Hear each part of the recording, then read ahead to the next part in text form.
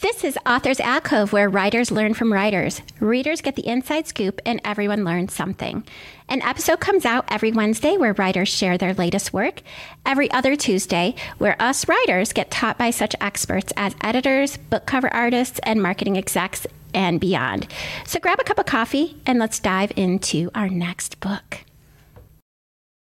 Welcome to Authors Alcove. This is Agnes Wolf. Today I have Anna Michelle. She is the author of the Long Live the Monarchy series and the Gemstone Witch series, and most recently the Sins and Virtue series. So what inspired you to be a writer? Oh, well, I have been writing since middle school. And what happened was my mom decided she didn't want us living in the city anymore. So she moved us out to the county. And I was bored during the summer because I wasn't allowed to really leave the house. We were in the middle of nowhere, nothing to do. And I've always been a big reader. And so I sat down and started writing a book. And I've been writing ever since. So your most recent one is Sins and Virtue series. The first book has come out. Do you mind just giving me a little bit of a plot summary without giving any spoilers away? Definitely. So Sins and Virtues, the first book is Pride and Humility, and it follows a paranormal police officer, Alessia Nori, and things start going a little sideways in her town as she starts to really dig into what's going on. She learns some secrets about her own past that she didn't know. Interesting. So what was your inspiration behind that one? So it was a mix of things. I always really wanted to write a series wrapped around the 7 deadly sins. But I didn't really have an idea for it, just that I wanted to do it. And so then I came up with this other idea about how the different abilities had different side effects. And the more you used an ability, the more those side effects became prevalent. And I started just kind of listing those two ideas together. Very creative. Did you know that it was going to be a series before you finished it? I did, because I knew I wanted to do one book per sin. What I didn't know was at the time that I was going to pull in the 7 heavenly virtues to go with it. I actually don't know what the 7 heavenly virtues are. I didn't either. We all hear about the 7 deadly sins, but they actually all have a mirrored virtue. So like book 1 is pride and humility. And book 2 is greed and charity. Then you have lust and chastity, and so on. I love that. I really do. I'm going to have to get that. It's like it comes out tomorrow for us, even though it'll be like 2 months ago when this comes out. It just went live on Amazon today. So if you're a Kindle reader, you can get it now. I am a Kindle reader. Just to wait until tomorrow. Okay. All right. So what authors influenced your writing? So it was a mix. One that I always go to, though, is Laurel K. Hamilton. She did the Anita Blake series and the Mary Gentry series. And part of it is all of her main characters, until her most recent book, have been very powerful women. They've always been very sassy and not doing what they're supposed to do, to breaking the rules. I know a lot of people have given her slack because they didn't like how her series went. And she has said it repeatedly, I write these books for me. I just hope that you enjoy them. And I said, no, that's just it. I don't want other people dictating how my books go. I want to write my stories the way I want to write my stories. And then also Nora Roberts, because just the amount of books she has put out is amazing. So where do you get your ideas for your stories from? It's going to sound weird. A lot of them come from Facebook. I see posts on Facebook for the Gemstone Witch series. There was a post that said, hey, take the weather outside and your birthstone. And that's the title of your next book. I went, well, what if I did an entire series for every birthstone? That is funny. So yeah, Facebook, every now and then I'll have some really weird off-the-cuff dream and I'll be like, ooh, that makes a good story idea. That's great. You classified your writing as urban fantasy. What exactly is urban fantasy in comparison to just regular fantasy? Normally, when you take the fantasy world, your wizards, your witches, your vampires, and you set it in modern day, The Gemstone Witch series, I have them traveling all through the US. The Sins and Virtues series takes place in today's Florida. It is modern day, where most people fantasy, you're thinking, they're building worlds. They think Lord of the Rings what is the other one that was big on TV with the dragons? I'm not 100% sure which one you're talking about. And I love dragons. Game of Thrones. Oh, I'm surprised I didn't think of that. Okay, yes. So, I mean, those are what most people think of. They're more like a set in like a medieval time, your castles and stuff like that. Urban fantasy is more, you have all your fun magic stuff, but it's set now. Kind of like the Percy Jackson series. Yeah, Percy Jackson, Twilight. What are some of the other? But yeah, like that. So what is different about your worlds than our world that we actually live in? So it really depends on the series. So like with the Sins and Virtues series, I have it where the magical world is fully integrated with ours. So you have your standard police force, and they have the metaphysical police force that kind of work side by side depending on who the criminal is or who the victim is. And so I have everything fully integrated. Your next door neighbor could be a vampire and the guy across the street could be a werewolf. Then with the Gemstone Witch series, it's more secretive. They're trying to get their powers back, but they also have to hide the fact that they have these powers from the humans next door. And eventually part of that series is going to be talking about what it would be like to be somebody of a mystical born, like a vampire or a shifter, what it would be like for them if tomorrow the humans found out that they existed.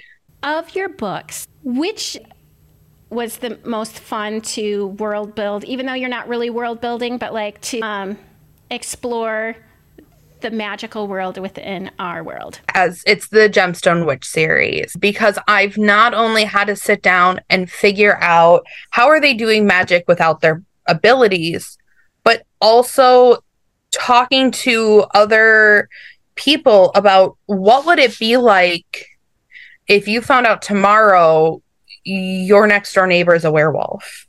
How does that change things in our world? And we all know, us humans, we don't always take change well. We see that all through history. And so that has been a lot of fun to kind of figure out, like, what is going to happen when they go, hey, by the way, we're here. So these are all separate worlds. None of them intermingle with each other. Not yet. Not yet. Interesting. There will be additional series coming out in the Gemstone Witch world. Other than that, all of my series are within their own world. So you mentioned that a common theme in all of your books, right now there's 5, because there's the Monarchy series is complete. It has 2. And what are the titles? Long Live the Queen and Long Live the King. And then right now there's only 2 in the Gemstone Witch series, and that's going to be how many? Do you know? 12. 12, 1 for each month. That's right. And then there's 7 that's going to be for the Sins and Virtues series, correct? Mm-hmm. All right. And so you have 5 out at the current moment. But you mentioned that found family is a major theme in all of them. Why was that important for you? I think part of it is I grew up of families that always really pushed it comes first. And I noticed that for a lot of people, when they say family comes first, what they mean is family comes first when I want you to do something for me. But when you start building your family, those people that you can call on at any time, it seems to be like those are the people who stick around longer. Those are the people you can really turn to. A lot of people feel like, well, I don't have a family. And then they start realizing they do. It's just not your mom or your dad. It's, your coworker who can call crying because you got a flat on the side of the road and they come and pick you up. It's the cashier at the local grocery store who always makes sure to ask you how your day is. And a lot of people don't realize they have a larger family than they think. That's a really good point. As far as the Pride and Humility, the first book in the Sins and Virtue series, how is found family present in that particular book? So Alessia is an orphan. At the beginning of the book, she has her best friend who is her roommate. Throughout the series, we do develop a love interest. She finds out that some of her biological family is a lot closer than she realized. And she learns that sometimes her biological family isn't the people she needs closest to her. And, we haven't actually talked about the plot. Can you just share what the plot is for that first in the series and maybe the plot overall for the entire series without giving any spoilers? What happens is there is a theft from a major government building and humans are killed. And they realize that this is the first time humans have been killed since the big uprising when the supernatural world joined. And it sends them all into panic. Well, she's an officer of the law and she goes into work the next day expecting that this is going to be the topic of conversation, only to find that she's been kind of pushed out of the investigation. And despite the fact that they are stationed in Florida and the break-in happened in New York, it seems like the investigation is centered in her own police department. So she is trying to figure out who the thief is, why they stole what they stole, and how that's going to affect those around her. And does the entire series follow her or does it follow different people?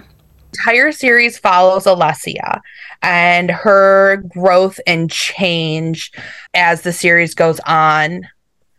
And she dives deeper into all of the additional thefts throughout the series. What about the Long Live the Monarchy series, since that one is complete? How was found family present in that particular series? Starting in Long Live the Queen, the female protagonist was raised to be queen. The only thing she was ever taught to be.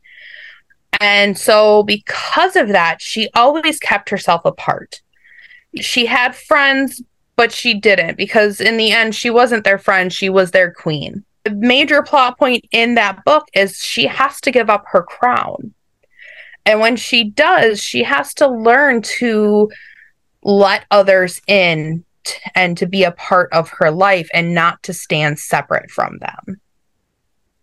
And I noticed that there were animals on that. Can you explain, what's the story behind the cover? So they are shifters. The series is about, I like to call it my spicy shifter romance series. So there are some adult fun scenes in both books. And there's a little bit of shifting. Shifting aspect is more of a side fun time than the storyline of the romance and the learning how to change your life when needed. And then Long Live the King. What is the story behind that particular title? Moving past loss. There is a lot of lost book and two outside characters that you are introduced to in the second book. And it's learning how to get past those losses that you think you can never move past and learning to find happiness again. And now switching gears to the Gemstone Witch series, can you give a plot summary for that one without giving any spoilers for the direction it's going to go and also where it's already been? Yeah, definitely. So the Gemstone Witch series follows the descendants of 12 of the witches from Salem, Massachusetts, the Salem witch trials. I actually went through and I did the research on the Salem witch trials, and I pulled names of the actual accused from the trials, and I decided, you know what if they really were witches? But before they were accused, they locked their powers away. So it could not be proven that they were witches. After the trials were over, they all decided to go their separate ways, settle down all across the U.S., and eventually the powers returned to them. We then fast forward to their descendants, and one day the powers stop working. The descendants don't know about what happened at the trials other than what most people know about.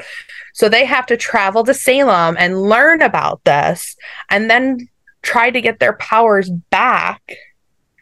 And each book, they get a different power back. And they form one large family with one person from each coven. You will get glimpses of all 12 throughout the entire series. I introduce all 12 in book 1. Book 1 follows McKenna, who is the youngest of the group. She kind of is the spearhead.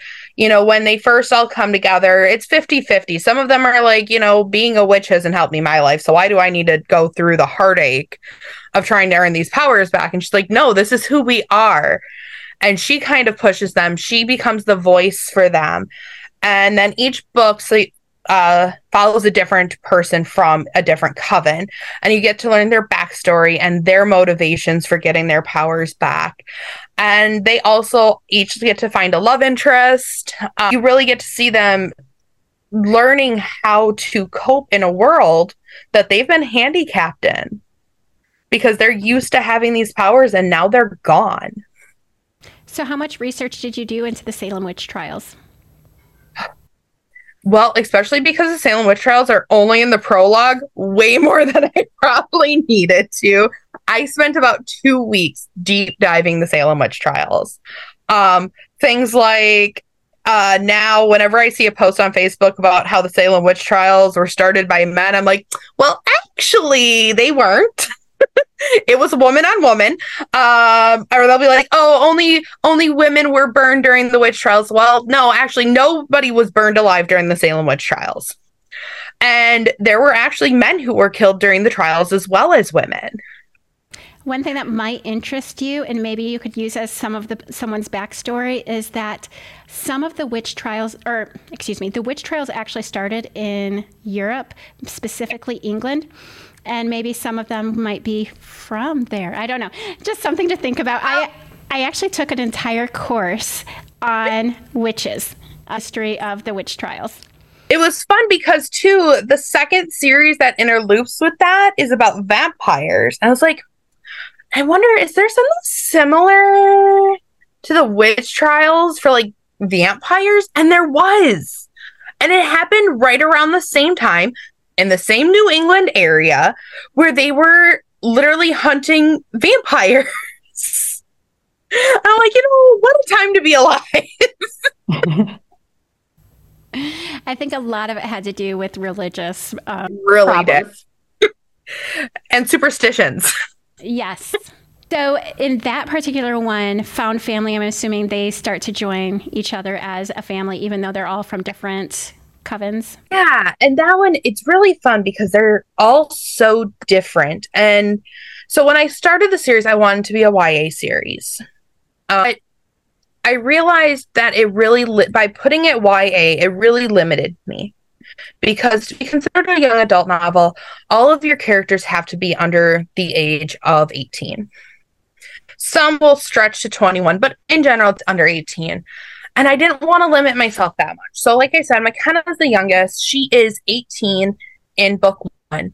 I'm working on book 3 now, which is actually the oldest. And it's a 65-year-old biker. I mean, it is still buried in the archives of my Facebook page, a picture of a wall in my old apartment where I had note cards taped to the wall. And I literally went through as I was designing these characters. I was like, nope, they can't have that trait because this person has that trait.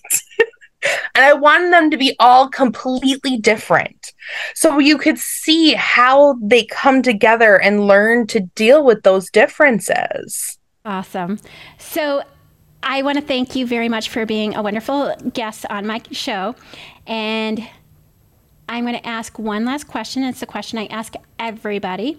If you could give one piece of advice to a not yet published fantasy or urban fantasy writer, what would it be? Don't stop.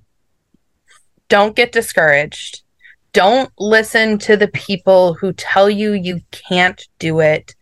Don't listen to the voice inside your head telling you you're wasting your time.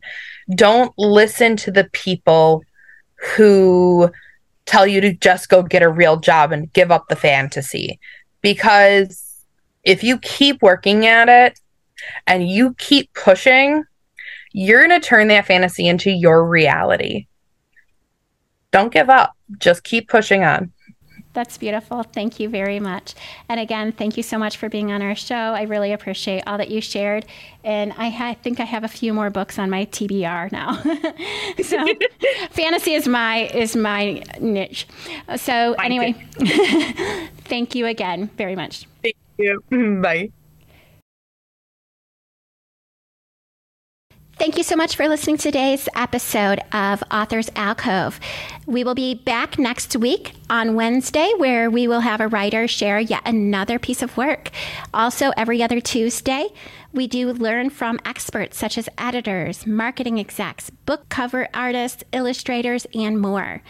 If you are interested in being a guest on our show, feel free to go to authorsalcove.com, go to the podcast tab, and then click on Be a Guest. If you're looking for a healed heart, hop on over to our sister podcast, Strength, Love, and Healing with Author's Alcove. You can find that on Spotify and the Apple Podcast. Thank you so much for listening today. Have a great day.